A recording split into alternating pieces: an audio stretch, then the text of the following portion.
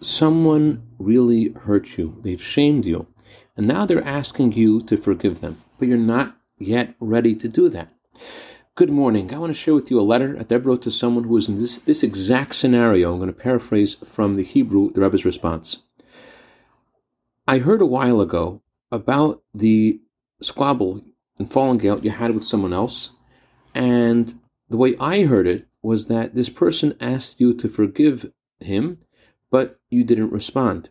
If what I heard is correct, it's certainly unnecessary to draw your attention to a law of our Torah, the Torah of life, regarding a person who is shamed, that when someone asks him to forgive this shame, he is supposed to do that.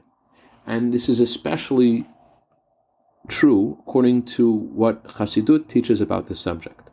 This is all the more relevant when we are now in the month of Elul, the month of making an account of all of the thoughts and words and actions that we've done in the past year.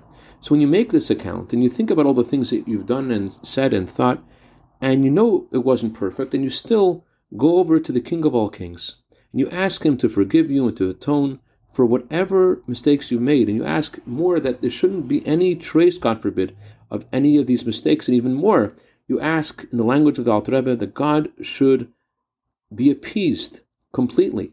So it's understood when you act in exactly the opposite way of the request you're asking from God, the kind of impact it has on your request, especially considering the fact that God is beyond any human being. It's possible what I heard is not correct, and I hope to hear good news either way about this subject.